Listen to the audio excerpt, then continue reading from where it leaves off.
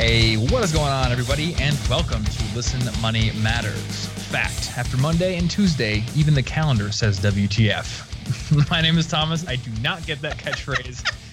And I'm here, as always, with my good friend, Andrew. Andrew, how are you, and what are you drinking? Dude. It's about 5 o'clock for you. So, first of all, Wednesday, Thursday, Friday, WTF. Oh! I used to think I you were get it so now. sharp, Thomas. I don't know. Sometimes my brain goes into like presentation mode, and I'm like, how do I sound like one of those transatlantic radio announcers from the 40s? And I don't do critical thinking.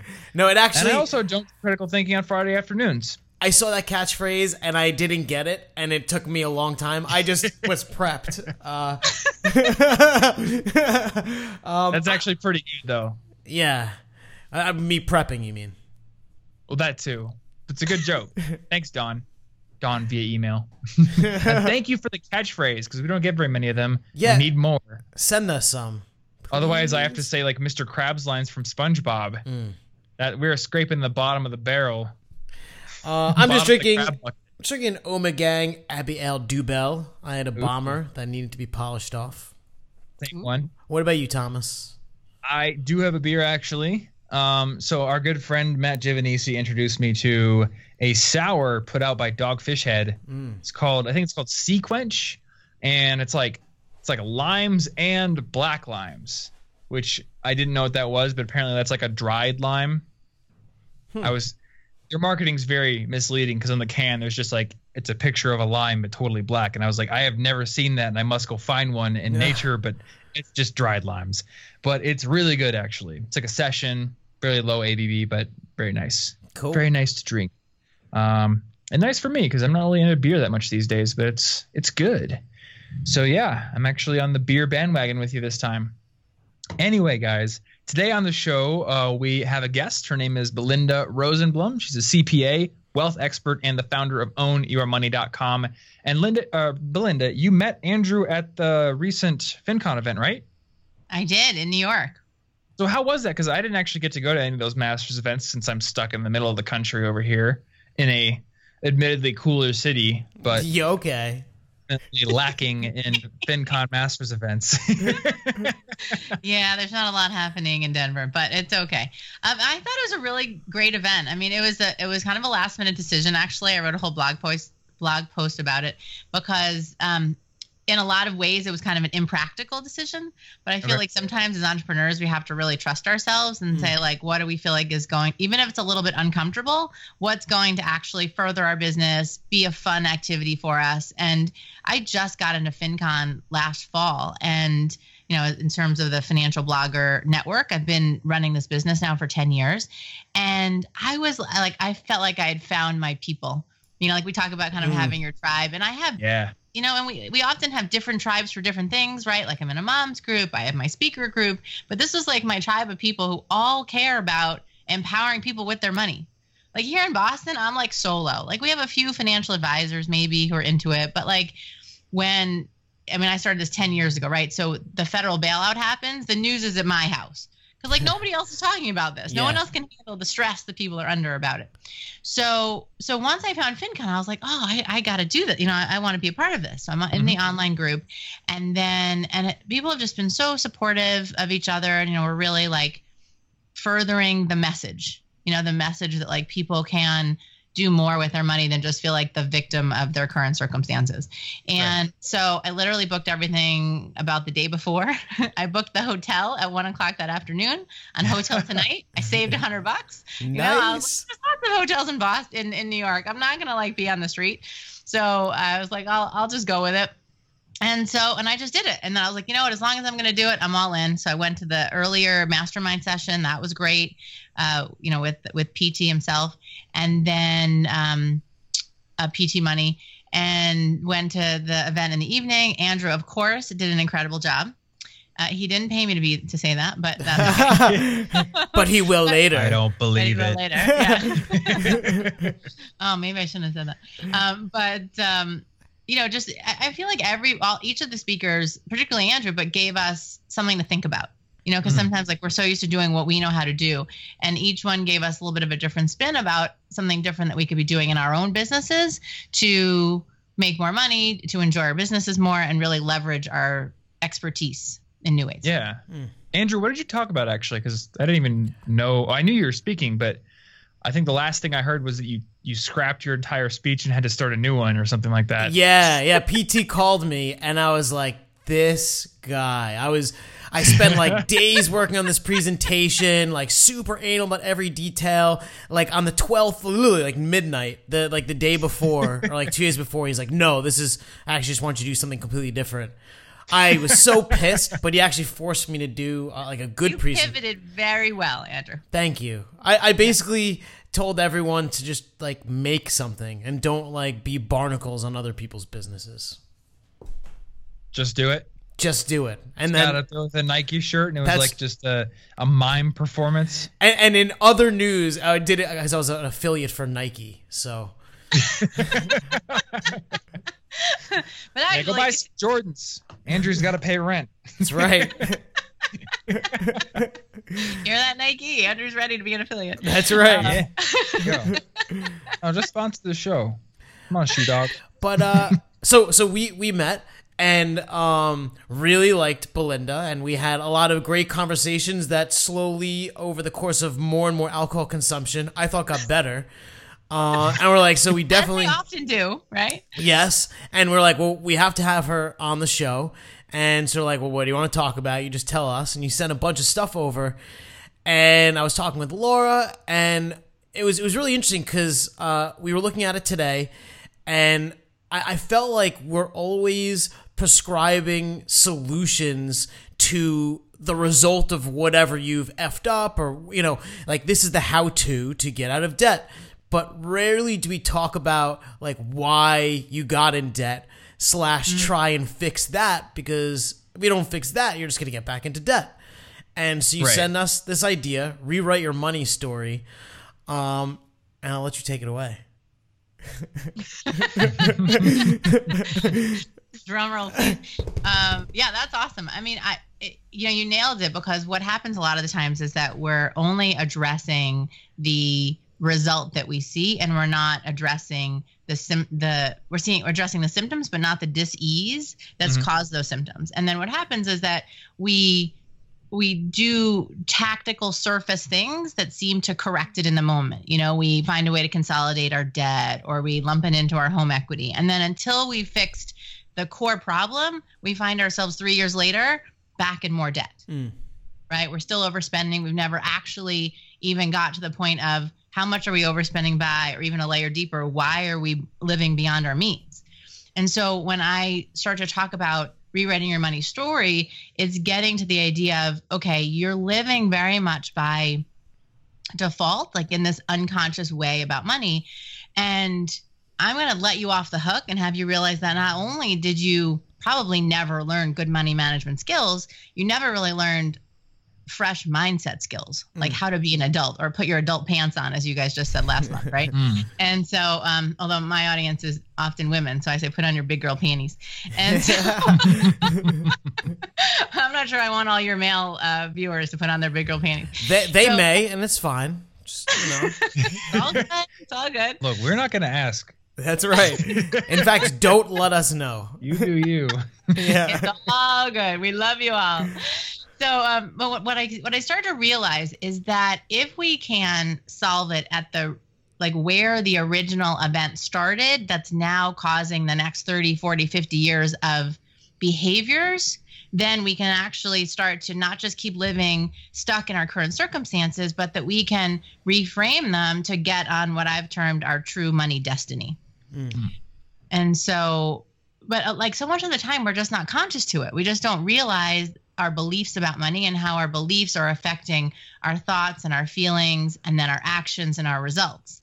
And so we never put all of that together. We only look at the results and try and just react. Well, how do you breath, and we say, wait, how do I respond, and how do I fix it at the source? I watched a video recently about the guy called it default positions, which is like kind of like a base assumption you have about something from which a lot of your decisions stem, but they're all based upon that default assumption that isn't necessarily true. Like in his case, he's like this, I don't know, semi-guru kind of guy who likes to do psychedelics and stuff. So he's just like, your default position is that normal reality is not on LSD. But how do you know that? Or like if you take it to something more concrete, like your default position is that you have to be super frugal and you can't make money because maybe your family was like that, or a mentor told you that you never make more money, or that you're going to just get a job and be secure your whole life. But that's not necessarily what's true. And if you question your default position, then you're no longer locked into a certain decision tree when it comes to more tactical things or the decisions that have gotten you to where you are. Well, Right. I guess my question to you, Belinda, would be like, how do you know, or how do you uncover like the why, right? Because I spend like a lot of money going to eat. You know, what's like the problem that I'm solving that I don't know that I'm solving, or how do you dig backwards to find that out? So, well, you might just like to eat out. I mean, you know, that like I that's love a it. possibility, right? Like sometimes it's not that. Sometimes there are people who enjoy that. But I think that it's about looking at it in terms of, is this a recurring pattern that you don't actually want to be in? You know, like, and how does you eating out relate to the money that you're spending? Like if you have plenty of money and that's a value that you have is eating good food, and you're conscious about, yes, Laura, this is where we want to be spending our family's money, is on eating out. But I can tell you that I've had clients that until we looked at the numbers, like one family of 5, plus they had a nanny part-time, spent over $3,000 on food. Wow. So like Per month? per month on Wow. food. And when we started to Oh get my into gosh. it, we started to see that part of it was that somebody was going to the store every day of the month. And then oftentimes even 2 to 3 people would be going to the store every month. And some of that was just this belief that like it didn't matter, that like they just had plenty of money and no one ever needed to pay attention. Well, and I have this oftentimes where I'll say there's a couple and the wife is my client, right? Or in my group programs, I even do like a buy one, get one free, because I want the couple to do it together if possible. But in this case, like he was making a few $100,000, and she felt like part of her job as a stay-at-home mom was to take care of the money. And she's like, but I'm totally out of control. And she had quite a belief around kind of like an unworthiness to have money, to hold on to money. So what she found is that she would just spend it almost like it was a need to get rid of it Interesting. in a lot of ways. Yep. Huh. And yeah, so that was part of it. And then what's the other part for her? She was trying to avoid confrontation, was part of it too. So she didn't even want to have to talk to her daughters. And she felt like she wanted it to be better for them than it was for her. That's often one that we see a lot. I have 2 young kids, a 2-year-old and a 3-year-old now, and a 17-year-old bonus daughter, a stepdaughter too. And so it's interesting to have the different stages, like, you know, living in my house essentially. And then to get that you want to give as much as you can to your kids, but you don't want to do it at the sacrifice of your own financial life and financial freedom down the road. Yeah. And I think a lot of times like a desire like that to make the life for your kids better than what you had, it comes up when you're asking yourself, like, do I make X decision? Do I save this money or do I spend it on something for my daughters? And we don't like look at the decision rationally. Like if I save the money, is life still better for my daughters than it was for me? Well, yes, it is. Like this is something I deal with a lot where like I make videos for a living and I won't get videos out very often because I'm very perfectionist and artistic about it. And I'm like, man, if I rush this video, it's like I'm sacrificing the artist or the artistry in it. But if I really question, like step back and question it, I realize, oh, there hasn't been a video in like a few weeks. So I'm kind of destroying the artistry by never releasing anything at all. And I think like you kind of get caught in the details and you don't realize that there's an overall trend that is harming your original intention. I think when we want to make things better for our kids, you know, you don't want them to suffer. And I think that there's this weird problem where like your joy in life is really just solving problems. And so if you remove all of the problems and all the challenges, well, they're just going to be bored and unhappy and shitty people. So maybe you just want to swap the shitty problems for like slightly better problems where they're not scrounging for food and eating out of garbage cans, you know, but maybe it's a problem they only get to eat out like once every other week or something, or they have to cook once in a while. What do you do with your daughters to kind of not give them the golden spoon, so to speak, but, you know, empower them to have a better life than maybe you did growing up?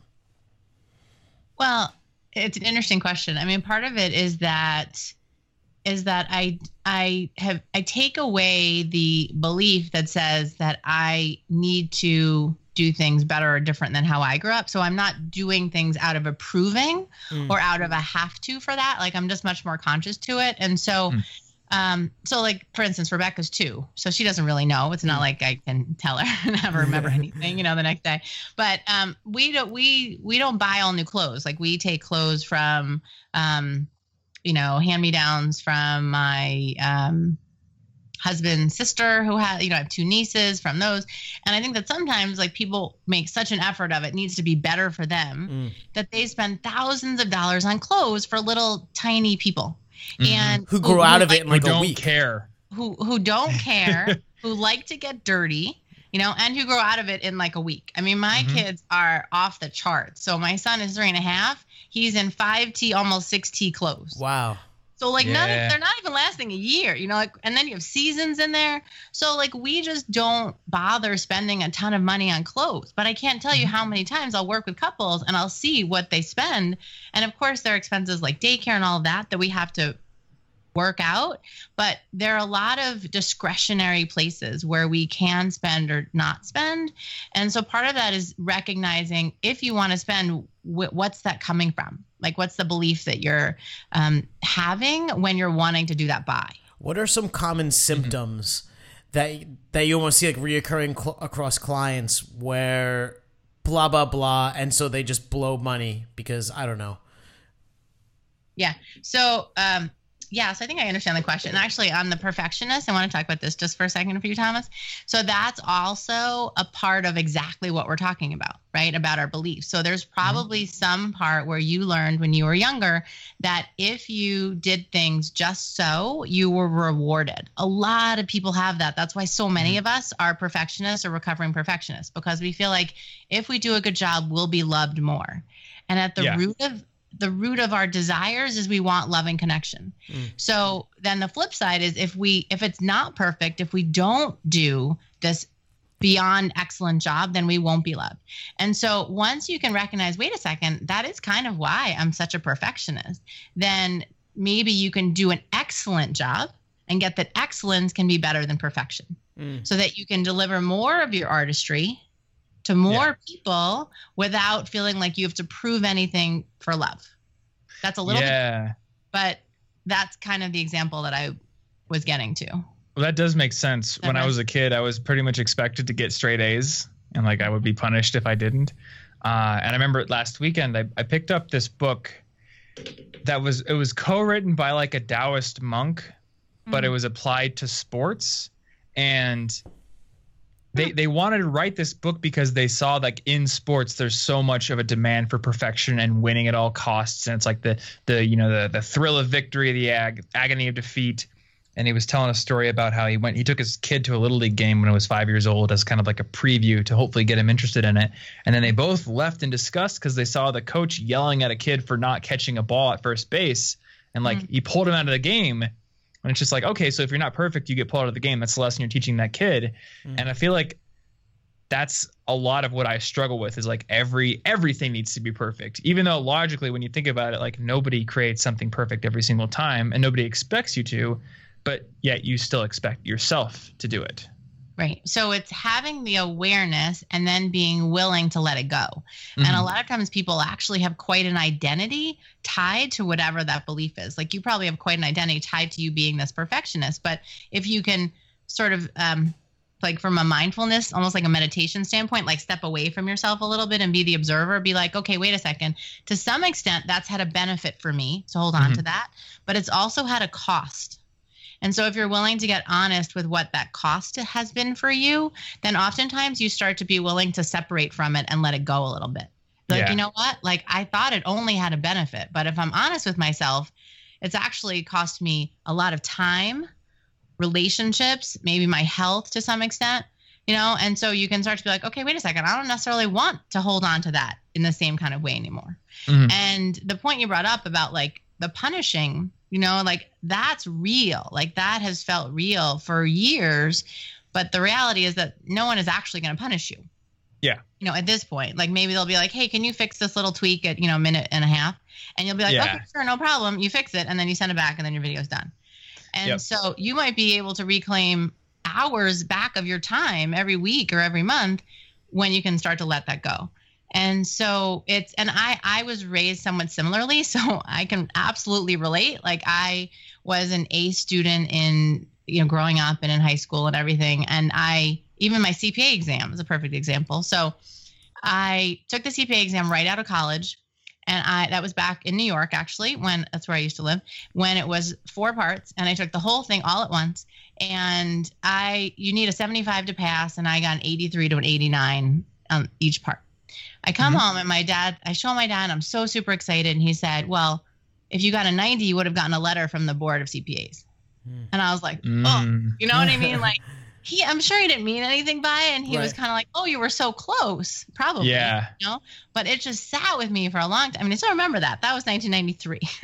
So, you know, it's like getting that, that sometimes those things, until we're able to get some distance and realize what that meant. So my mom did the same thing. She was also like, you got an A minus. Why didn't you get the A? And so because I've done a lot of this work, I wrote a book called Self-Worth to Net Worth, and I co-wrote it with a therapist because I love this inner game stuff that very few of us in this financial world actually talk about. And so one of the things that I suggest to people is actually when there are other people involved, like your parents, and they're still alive, go and talk with them. And so I went and talked with my mom, and I said, Mom, you know, it felt like it was never good enough. Never good enough is a big one. You asked me to kind of call back to your point about common symptoms and what are some of those common beliefs. Never good enough is a big one. And so she said, well, I felt like my parents didn't push me enough, but they pushed my brother. And now, so my uncle is amazing and literally like Harvard, and he's the president of all emergency room physicians right now. Oh, wow. Like, you know, thousands of people. All of them? Like all of them, like the president. Oh, wow. Yeah. So anyway, the point is he's an important, big job, whatever. And so my mom pushing me was actually more about her. It was more about her trying to make things better for me than what she felt like she got, because she felt like it was a missing for her. So people do that around money. She did it around overcorrect. Pushed me. So then they overcorrect, and they just do what they think is with the best of intentions, oftentimes just correct, but they don't realize that we take it as overcorrecting, right? We take it to the extreme, and also we're younger then. So we're making these decisions. I mean, oftentimes our initial beliefs and stories about money get framed for us between the age of 4 and 7. So maybe up to 12. And so you're making the decision with the mind of a 6-year-old, say. You know, you're not doing it with the mind of the 36-year-old. You're still in that 6-year-old mind who, you know, is in the game and gets kicked out because they miss a ball. You know, and so when I was able to talk with her about it and recognize that it's actually not about me, it was about her trying to make a better life for me and have me feel like I really could do it. She was actually trying to give me hope and possibility and look how amazing you can be. But I actually took it as like, if I didn't get that, then I wasn't loved. Because that's a very natural reaction for us to have. And once I had that conversation with her, I could reframe it. I could right size it for myself. So then I was like, oh, well, thank you. Right? Instead of resenting it and being bitter and being mean and not feeling loved, I could be like, thank you for caring about me so much. Yeah. But we can't do that until we have those conversations and until we create a different meaning for people in it. So I have this class, the Rewriting Your Money Story class, as a part of this workshop that's happening right now. And so I walk you through 3 steps to be able to rewrite that story. Do you want me to walk you through high level what those steps are? Yeah, sure. Yeah, let's do it. Okay. So the first one is to recognize what the pivotal moments have been in your life as it relates to money. So start back as far as you can. That sounds extremely difficult. I only want you to pick like 3 to 5. Like, I don't want you to pick like every time, someone didn't want to split a check or, whatever. I think I can do it. Okay, it's not really like a moment in my life, but it's a period of time. I guess. So. Like for in the example that Thomas gave, it could be that game, it doesn't have to be about money. It can be money and success is the way I frame it. So you're saying just like things that made a big impact on you. Mm-hmm. And it could be things like you saw your, let's see. So for me, one of my things was that my parents got divorced basically from age 7 to 11. It was like a painful 4-year thing. And I saw them each make more money than ever, but yet they had less to show for it. And they just had more fighting to show for it from what I could see, right, as a 7-year-old. And so when I had asked them about what was going on, and they basically said, well, we're spending that money to fight for custody, to fight for you, however they worded it for, me at age 10. And so, but I took it as like money was pain. That was the decision that I made at the time. Like, make more money, you'll have more pain. And it was really interesting because once I started to dive into this work for myself, then I could also see that was where I kept myself. So there was some amount that felt safe. And then I had this almost like internal glass ceiling that I had put on myself that kept me at a certain level. And then it was only once I could let go of that old story that, wait, making more money doesn't have to be painful. Like, what is that about? Right. Like, why does it have to be that way? That then I started to actually make more money. And I think it's part of why people under earn in general. Like, we're actually, when people sign up for the workshop, we do a little quick survey at the beginning in terms of what do you feel like you want to work on, like earning, debt, saving. And earning was number one. More than 50% of people said it was earning. And a lot of times people have a combination of a spending problem as well as an earning problem. And the earning is that oftentimes people are under earning because they're stuck in the beliefs that they formed back in these pivotal money moments, money events that happened in their lives. Do you think the spending problem also comes from that? Absolutely. Right. Well, because then it can go, if you have kids, it can go back to some of the topics that we talked about in terms of children, that you're overcompensating a lot of times. And so you spend because you don't want to say no to them. So like I have a client who's actually now a coach in my academy. And it was a big deal when her girls were, she has 3 daughters. 2 of them were in high school, getting ready to go to college, and they wanted new computers. And she's like, so what do I do? Like, I don't have an extra $1,000 to $2,000 lying around. And I said, okay, we want to get them new computers by the time they go to college. So we had less than a year, it was about 9 months until they graduated. So I said, let's set a goal for 9 months. You're going to save X and they need to save Y. So they each needed to save a portion of the money. And then we got there. She had her part saved, which was only a half of it essentially. And then they had worked to be able to have the other half. And I can tell you that they were so much happier knowing that they contributed to that.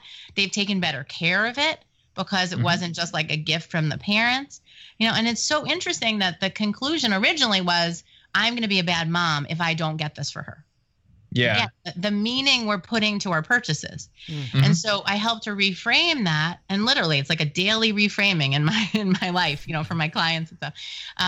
I help to reframe it to say, wait a second, you can empower them to get that if they want something that's more important and expensive to them, that they don't just come to you as the mom. She's a single mom, her husband had passed away, that they can't just come to you to get it, that they can actually be a part of the solution. And that then created a new pivotal moment for them. I'm sure. Like if they look back now 20 years, this is now a shift where she's essentially changing the legacy that she's leaving for them and how they're viewing money. And it's part of the power that we have as parents and even as individuals to change the legacy that we're leaving, and not from what the legacy was bad, but really getting that I can make it even better. A lot of what I do is just taking away the judgment and the shame around it all. And so there's this unwritten agreement almost that we end up having to our parents that says, well, I'm not going to be that much better than you or that much different than you, because if I am, then it may mean that I don't love you or that I don't love the way that you did things. Yeah. And so it's bringing all these things into the light. Like imagine you're just in this dark room and then all of a sudden I'm like, okay, wait, instead of bumping into furniture and falling over, let's just turn the light on, see where everything is, get the lay of the land, and then walk around the furniture. Make the decisions with a lot more intention and attention than you ever have before, because you can see what's really there. And it's often under the surface, but you can see what's really there. Mm-hmm. Growing up, especially in my teenage years, my dad lost his job several times, and usually it was, or I think every time was just not his fault. Like the company went under, or 2008 happened, or like the boss's kid did some sort of nepotism thing or something. I don't know. It was always like something out of his control, and this kind of ingrained this idea into me as like, I have to work super extra hard so I never have to deal with that. And like, I basically have to make myself so indispensable that I could never be let go like that. And I never really thought about it this way, but since I ended up in entrepreneurship, there's no real boss that can fire me, but I've always had trouble like letting go of things that I do. And anytime I get into something new, there's this automatic assumption that I'm going to do that forever. And like, it's never like an experiment. Like I'm just going to experiment with podcasts. It's like, no, you're just going to keep doing that. And of course you can't let go of the things you did before that. As a trade-off, you just keep doing it all. I think there might have been like some ingrained loss aversion there from that experience. Like I never want to let anything go because that's losing it and potentially like losing out and losing standing and then having to build back, which is something that I think I just like subconsciously avoid at all costs. Completely. I mean, how was that for you when you were a child and you watched this happen with your dad? You watched him lose his job for ways that he could perceive as kind of a victim, it was decisions that other people made. I mean, I was laid off twice, not because of me, but like I worked for Arthur Andersen, the whole company folded, and then it was dismissed, but it didn't matter. Like we all lost our jobs, but like, I didn't take that as a sentence for me. Instead, I actually had 4 job offers and I pinged them against each other and I got over a 40% raise, so we can choose to look at the things that happen to us in different ways. But how was that for you as a child watching that happen to your dad and to your family? I mean, it was tough. I guess I always like really respected my dad and thought he was really smart. So I kind of just had this assumption that he would figure it out eventually. But there was still like sometimes a period of a couple of months where he was looking and I was just like, that's really frustrating. And I don't ever want to have to deal with that. Mm-hmm. And maybe I will someday anyway, but I think that like that shaped a lot of my decisions. Right. So that's actually a great example, because I would bet that was part of where your head was at, consciously or unconsciously, around becoming an entrepreneur. And that it is interesting because I mean, I used to work for, this big firm, and they made decisions for me. Like I when I was in New York, I worked really hard, and I have a whole thing about working hard, but we'll see if we get to that. I think most people have things about working hard too. And they had said to me, no, you can't take this vacation, because I had one of the biggest clients in the office. They said, because we need you to help us prepare for the audit committee. And I was like, but my family's going on this vacation. And they're like, reschedule it. And so I think that was one of my moments that was like, well, what am I going to do about that? Like, how do I was watching the parents not be able to be home for the soccer practices or, their kids, and just getting like, I don't think I'm going to be able to stick with this forever and have the family that I want. Right. So that was my version. And so there was probably some piece of that where you saw that and you said, you know what? I love my dad. I don't want to see him suffer like that. I don't want to see my family suffer the way that we did in terms of seeing him like that. And probably there were things that you guys couldn't afford in that time because you didn't have the money coming in. And so you said, I'm just going to take it in my own hands. So that you were so protected, right, from that happening again. And in a lot of ways, entrepreneurship is actually riskier in some ways, right? Yeah. This was a big eye-opening thing for me. Like I started this business 10 years ago, and I was very used to getting paychecks every 2 weeks. Mm-hmm. And the nice thing about working in a job is that you actually like negotiate it once, maybe annually, but generally, start once in the beginning, and then every 2 weeks you keep getting a check in the mail, or a month gets deposited into your bank account. And then all of a sudden you're an entrepreneur and it totally stops. It's like every dollar that you want that comes in, you essentially have to ask for. Yeah. And it's like totally different. So in a lot of ways, entrepreneurship is a little bit riskier, except it puts a lot more power back in your hands. Right. It puts a lot more power. Like if you want to earn more, then you go and you deliver more value to more people, you get paid more. Mm-hmm. Right. So no one else is going to decide if you're going to eat this week. Right. You decide, because it's how much work you're going to go and do. Yep. And so I think it's great that you brought that up. And then you can start to realize, okay, wait a second. How do I so let's move on to step 2. Okay. So number 1 is identify those 3 to 5 events. Then we're going to choose one. And then you look, so step 2 is looking at the conclusions that you drew based on what happened. Okay. And that's what you started to tease out naturally in our conversation. Mm-hmm. And that, that gets a little bit into you being ingrained for the loss aversion in terms of not wanting it to happen to you. And then you take the 3rd step, which is what else could it mean? And so like make a big list, like at least 10 things of like, well, what else could it have meant that happened and how he addressed it. And so then you can start to reframe it in a way that can be so positive. And it can be like, he had a lot of courage. He didn't settle. He waited until he could find something. So you can keep reframing it until, we're meaning-making machines. We're looking for meaning everywhere in our lives. Yeah. And so if we can use those muscles to reframe it now in a more positive way, we take off the hold that these non-supportive beliefs have had on us when they were in the darkness, and they were living in the shadows.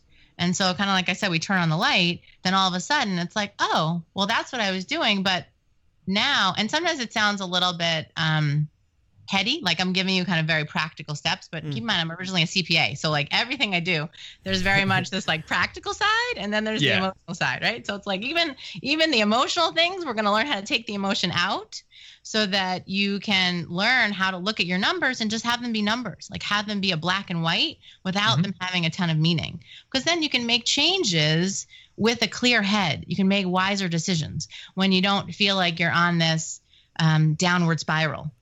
Right. This like scarcity loop that a lot of people are on. And I teach that too in the workshop, kind of how you can choose the scarcity loop, which most people are on, which is based in fear and anxiety, or you can instead go to this abundance loop, which has you make wiser decisions and be more grounded in gratitude and the prosperity that's possible for you. Can you say something? Well, because you had brought this working hard piece, and now there's like a whole backstory to that. I'm very intrigued because I know some people who really just go far above and beyond to literally painting themselves when it's not necessary. And I know I could be a bit of a workaholic myself. Thomas, I have no doubt. Probably everyone on this call is a bit of a workaholic. It has, and this, it has its pros and its cons when you have the kind of a behavior. And the working hard is often kind of related to the perfectionist piece that we touched on earlier, because oftentimes the working hard either yields better results, so then we feel like we get more rewarded and we get more loved, or we feel like we need to prove something around the worthiness piece. Like, yes, we're worth your love. Look at the results I've created. Look at how hard I work.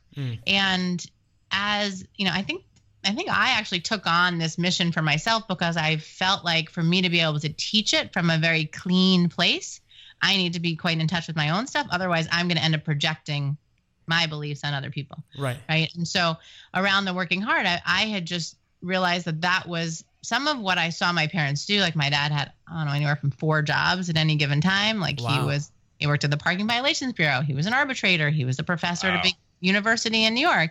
He was a chairman of the department. Like he just had all these different jobs. And so somewhere it was like, oh, I have to work really hard. Like that's the way I have to do it. And I remember when I first earned in a corporate job more than he did, and I didn't have 4 jobs. I just had 1. And even that moment was like, I have to be okay with this. And some people will cap themselves because they'll have this unwritten agreement, or unconscious agreement to not want to somehow dishonor them. And what you come to realize when you get into this work, and it doesn't even have to be like so hard. Like that's why I teach it in this class, to make it more accessible, this free class. Yeah. And then there are ways to go deeper, obviously, on it and really tackle the whole story. I call it taking you from a worrier story to a warrior story, right? Most people are in the worrying instead of becoming the warrior, the strength and stronger warrior. And so to recognize like, where is the working hard from for you? Like, why do you feel this need to work hard? Because it's one thing, like if you work hard and you feel like you're in control of the working hard. For many people, the working hard is not actually necessary. So people actually even unconsciously make it harder on themselves. Well, to elaborate. Like so what do you mean like the working hard is not necessary? Like they've worked to the point that they've gotten maximum returns and they just spin their wheels because they feel that that's necessary? Yeah, or it could be like by you're ready to go, it's 5:30, you could stop.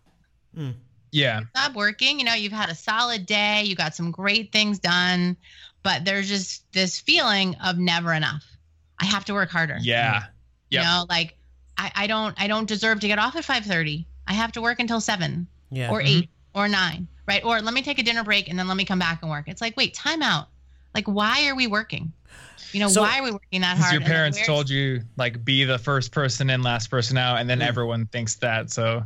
Right. And then and when you're, the ironic part is when you run your own business, you're the only person in or out, right? So it's not like you don't have anybody else to kind of gauge yourself to.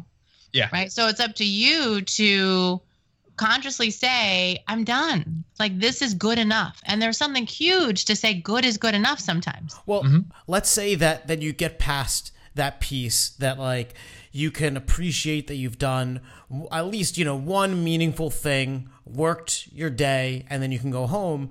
But then there's all these other people on your team and other teams that are holding on to the belief that you just let go of.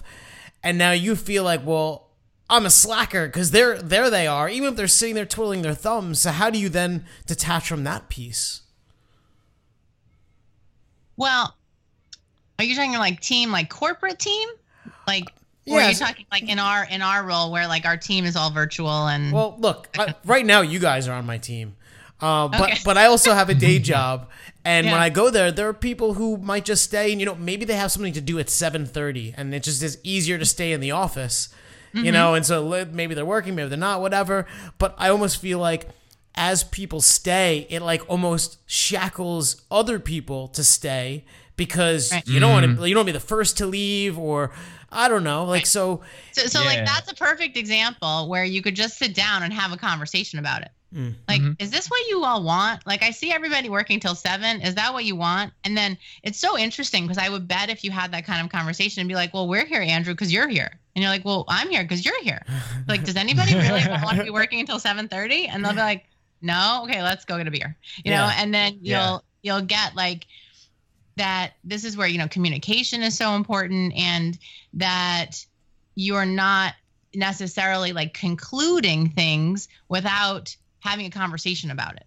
And, you know, again, we're constantly making meaning out of things. And my husband and I are kind of enlightened with some of this stuff. So when we see like the other person acting a little odd or like mean almost, you know what I mean? Like just not your normal friendly self, I'll actually ask him, honey, is it something that I did or are you just in a bad mood? And then that way I don't have to take it on that it's something I did. So I can tell you there are lots of friends of mine who are wives who like walk around on eggshells because their husband is like in a bad mood. And I'm like, just ask. Yeah. Right. So in this case with you at work, like just ask, hey guys, let's have a conversation for a couple minutes. Like, how much work do you actually have? And if you run the department or if you run the company, Andrew, then, you know, you can even have that conversation to like, what's the life we actually want? Right. Because I think so much of the time we try and squeeze our life around our business or around our work. And so seize the opportunities that you can to say, how do I actually get clear on the life that I want? And then how do I have the business or my career support that in a much more intentional way? So like, some nights I teach classes at nights. Like I have our Moneymakers Academy is a Q&A, for instance. We actually do a money date too, each month. So like we all sit down and like they have to go do their stuff, you know, to track their money. And everybody does it. So you have like 50 people all on little videos on Zoom, all tracking their money. It's awesome. There's nothing like it to like not feel alone doing it, right? But I'm on and I'm answering their questions. So anyway, I choose to do that on Thursday night a month. And on Thursday mornings, I take my daughter to gym class, the 2-year-old. Right. Right. And so I don't get to work till 10:30. But like, I'm okay with that. You know, I'd probably be okay with it and not even having to do the nighttime, but it kind of all evens out to me. But let me ask you this, because we all started out of college or not college, and whether it matters or not, and then we, you know, had to burn the midnight oil, get to a part where we understood whether it was for the corporate job or for our businesses, and then hit this point where, like, we have a stride and we're good. Now, I strongly believe in what you're saying about this, like, quality of life and making sure that you don't run yourself into the ground. But there was a point where that was absolutely necessary. And, you know, like, how do you differentiate, like, okay, I could take my foot off the gas a little bit and, you know, go to the gym after work. Or I want to take my foot off the gas, but I have to get here, you know, and that could even be dangerous in and of itself, because here is always a moving target. Right.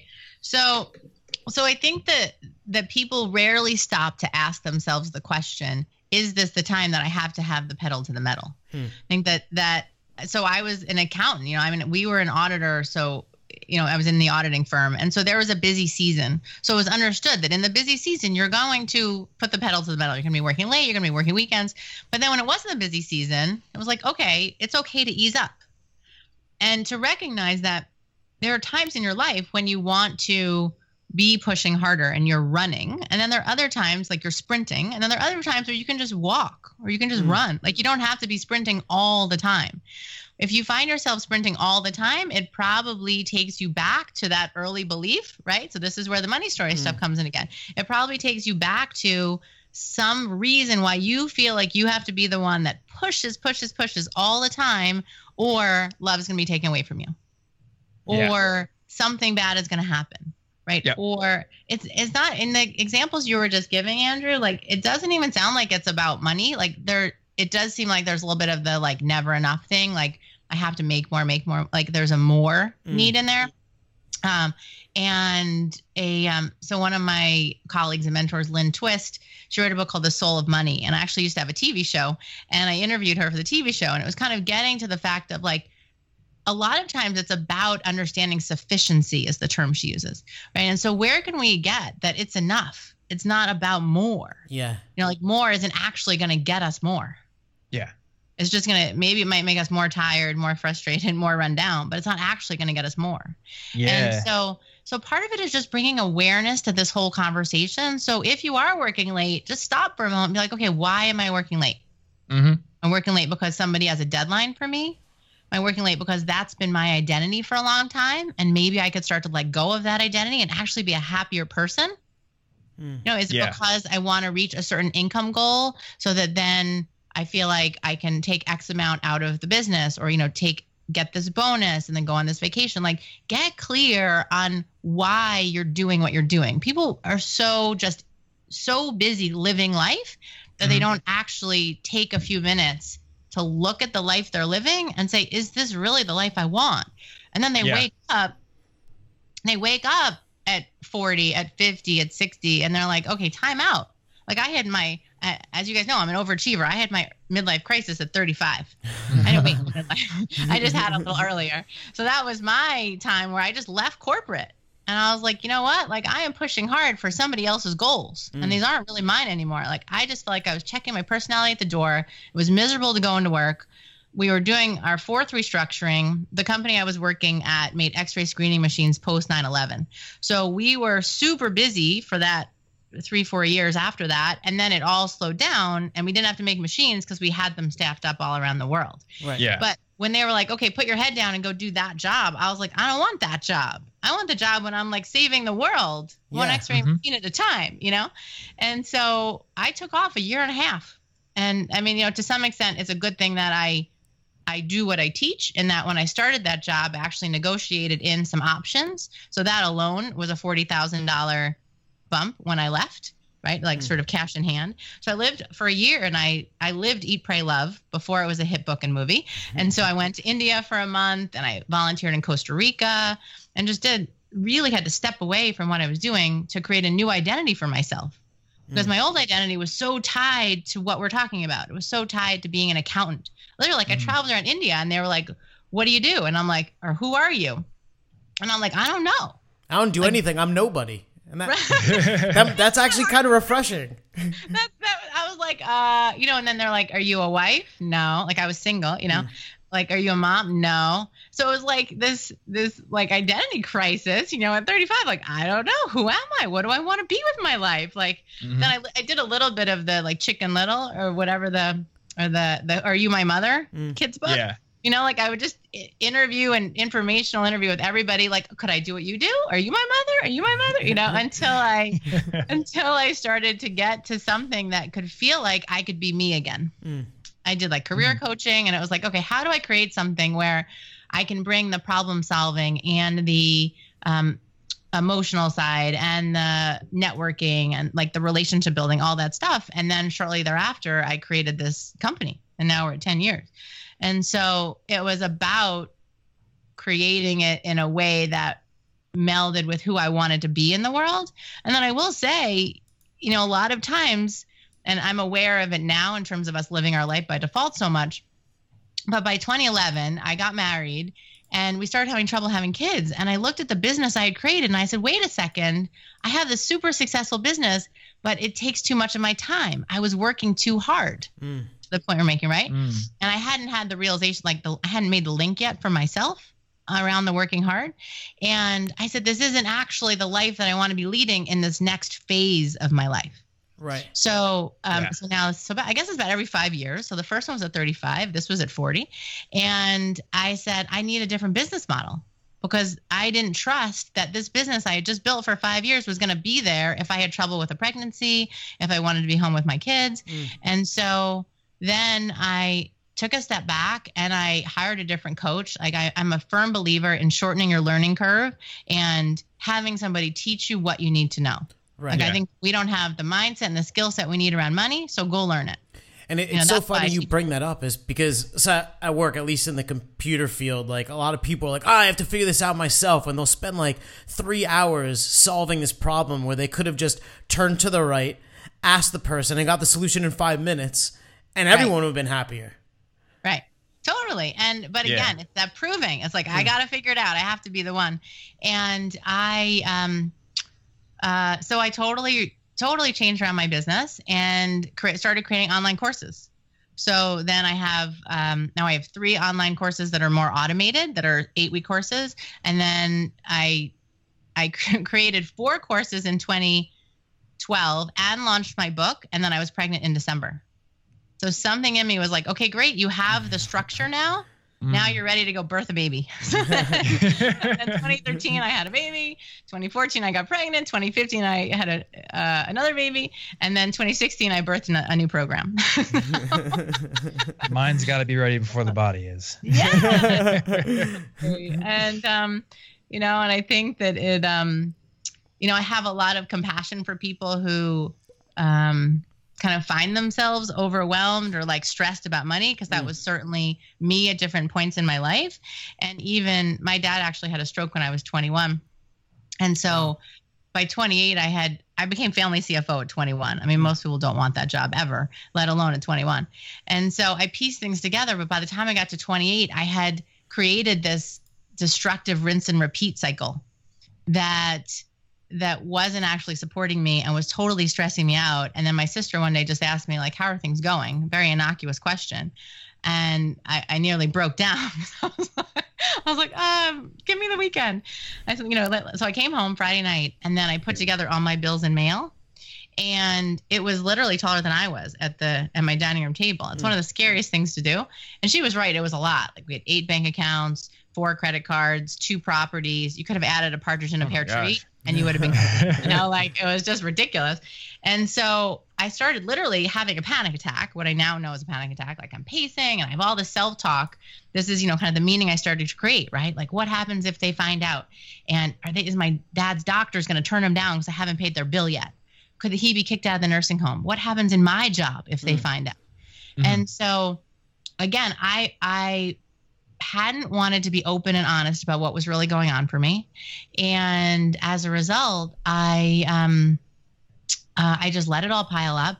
And so I had what I affectionately call my come to Jesus moment, which is funny because I'm Jewish and from New York, but it works and it lightens it up a little bit for me to say, is this the life that I really want? Do I want to keep avoiding and being overwhelmed and getting owned by my money, or instead step up, face it, and own my money? And I think that understanding has really helped shape a lot.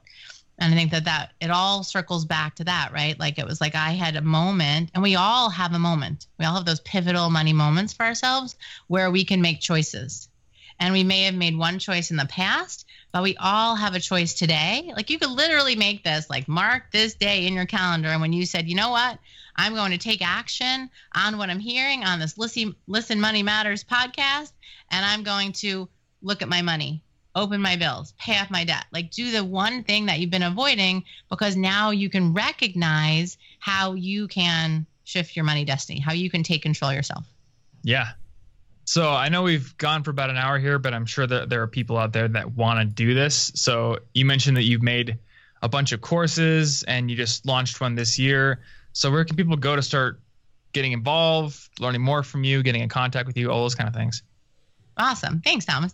So I would say take advantage of the fact that like right now I am launching this online free course for you, this free workshop called the Shift Your Money Destiny Workshop. And in the first lesson, you can take a money IQ quiz and figure out like what are the holes that I need to address specifically. And then in the second lesson, I walk you through in more detail and I give you some more examples of how to rewrite your money story. So jump into that. And then the third one, I actually even give you a roadmap that shows you what are the actual skills I need to learn to get, for you to get from where you are to where you want to be. So I'd say jump into that. That's at ownyourmoney.com/listen for our listeners today. And then beyond that, I am at Own Your Money everywhere. I am like Own Your Money on the web. So I'm at Own Your Money on Twitter. I'm ownyourmoney.com. Got a consistent branding for everybody, right? On my website, on Facebook, I'm facebook.com/Own Your Money. And I would say start with this free workshop. Let's get you going, right? Let's figure out what's your money IQ. What are some of these aspects of your money story? And I get that we went kind of deep today, so it's okay if you're not quite ready to go there immediately, but the more that you can start to even have an awareness about some of these beliefs and some of these events, then they don't have to unconsciously control you in the same kind of way. And so it starts to really put the power back in your hands. Yeah, exactly. So cool. Well, we will have all of those linked up in the show notes so people can't remember all the URLs. They'll be available to click in our show notes, listenmoneymatters.com/show. Or as Andrew said, if you just tap on his face in your podcast app, you'll probably see all those links there. Yeah. I have if you tap on my face, my phone, actually. I don't know what happens if you tap on my face. Your phone sprouts legs and runs away, actually. Something like that. It's really hard. Yeah. Thank you. This has been really much. helpful because I deal with a lot of the same things, the whole working hard and all that kind of stuff, And I think a lot of the times for me, it's just like, oh, well, my peers work hard or the other business owners I know work hard. So therefore I must do the same thing. Yeah. And so some of it is just trying to ask yourself better questions. Yeah. So I'll literally ask myself, how can I do this even easier? Or what's a faster way for me to do this? Because your MO is going to be like, what's the hardest way I can do this? And this is why I think a lot of people overcomplicate money. It's not that hard. It's like money comes in and money goes out. Write it down. Tide comes in, tide comes out. Can't explain that. Yeah. Then there's that. Okay. Linda, thank you so much for coming on the show. I know people are going to really enjoy this episode. Guys, if you have questions about this or anything else related to your money, you can email us. We're listenmoneymatters@gmail.com, or you can go send questions to Belinda directly on any of her social pages or her website. And you can also find all of our favorite money management resources and books we recommend and all sorts of other cool, awesome tools at listenmoneymatters.com/toolbox. So I think that's all we've got. Andrew doesn't have an expectant look on his face, so I don't think he has anything to interject with this time. Well, thank you so much. And we will see you in next week's episode. Later, man. Later.